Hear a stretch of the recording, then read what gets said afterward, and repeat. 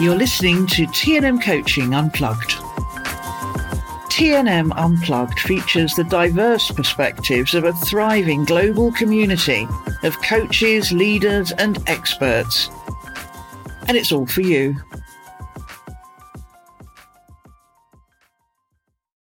A few years ago, a team in Texas provided my colleague Frederick and I with a unique opportunity to have a conversation about how team members balance work and life, and also how we all refill our tanks when our personal energy or satisfaction drops. I'd like to share how we started that conversation.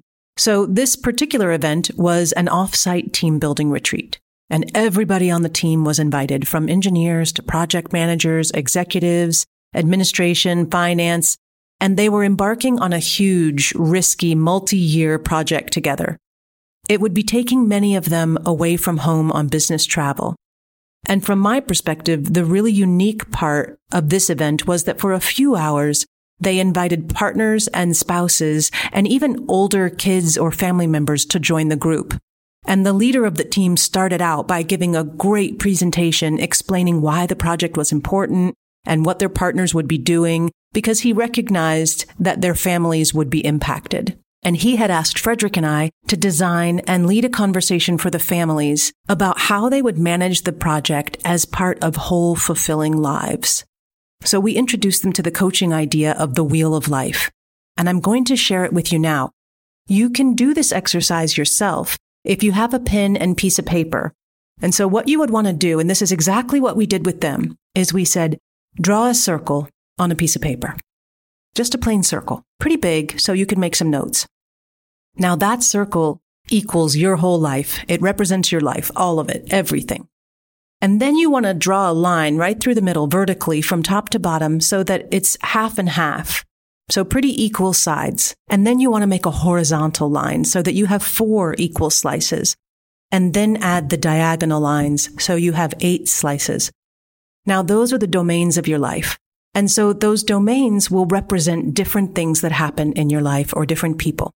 One of them should be health and fitness. One of them should be personal finance or household finances. It should represent money. One of them you might want to label as friends and family. Another one might be significant other or romance or primary relationships. Some people have one that's personal growth or learning. Sometimes people have one of the slices be fun or leisure time or hobbies. One of them definitely should be your physical environment. So that would include your home, your workspace, and possibly your car, any physical environments that you deal with on a regular basis. One of them should be career or work. It could be creative expression. People call this different things. Some people like to have travel or adventure instead of perhaps personal growth and learning, or you might realize that you want personal growth and learning in all of the categories, and so it doesn't need a slice of its own. Some people like to have spirituality or their beliefs have its own slice. Some people say that permeates all of my life. So the first decision you make is what's important to you. What should the categories be labeled? And then, once you have that, you think about how do you spend your time? Now, we're not going to fill anything in the circle in with this one. You just want to see what you notice. So, for example, you might notice that the relationships in your life take so much time that you're not having time for some of the other things that are important to you. The opposite may be true too. There was an expat in Hong Kong once, and he said to me, when I moved to Hong Kong, all of the relationships in my life took much less time. Maybe I Skype with friends and family back home, but right now, all of those domains have basically disappeared, and I need to deal with that. It really impacts my life.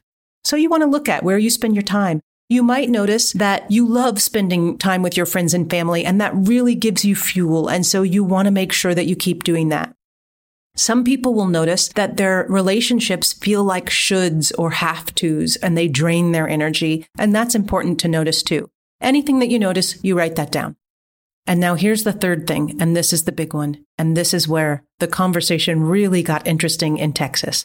The third question is, what's your level of satisfaction in each area? And what you want to do is color in your level of satisfaction. So think about it on a scale from 1 to 10, for example.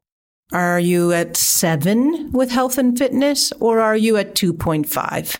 I know for myself, even though I love sports and have active hobbies and have always liked to be fit, the moment any other area of life gets busy, that's the domain that drops really far. Business travel, I'm not good at going to the gym after work. So my health and fitness level's pretty low, so I wouldn't color in very much for myself around health and fitness. And you want to go around to each of the 8 domains and think about, where are you on a scale of 1 to 10, with 10 being the highest and 1 being the lowest? What's your satisfaction level? So these are the 3 questions that we asked the people in Texas.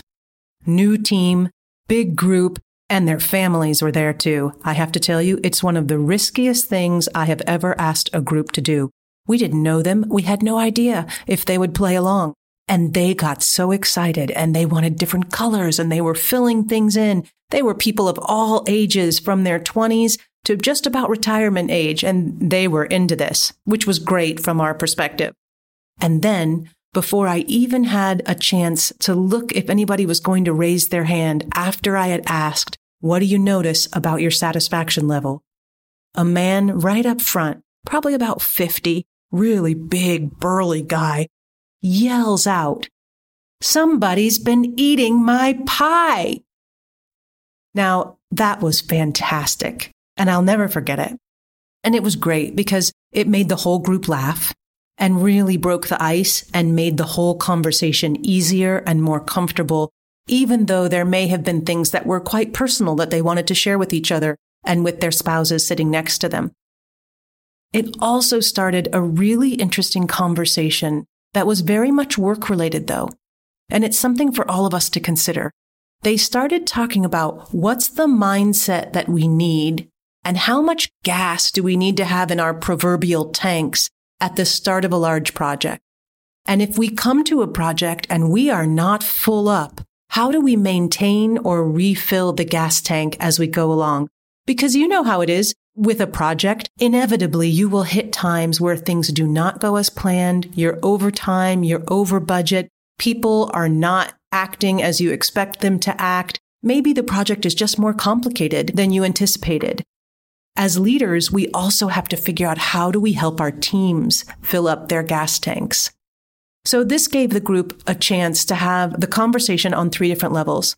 As a whole project team, to talk about how they would manage this, their satisfaction, their lives, their energy. And then for the things they weren't comfortable sharing in the whole group, they turned at the small table level and talked about different ideas that they had. And then they also broke out with their family members and talked about what they noticed about the impact on their family as a result of the project, and also if their pies were different. So doing this exercise helps you see what areas of your life are working most easily right now and which might need your attention. You can also think about for yourself how you refill or refuel when your energy and satisfaction levels get low.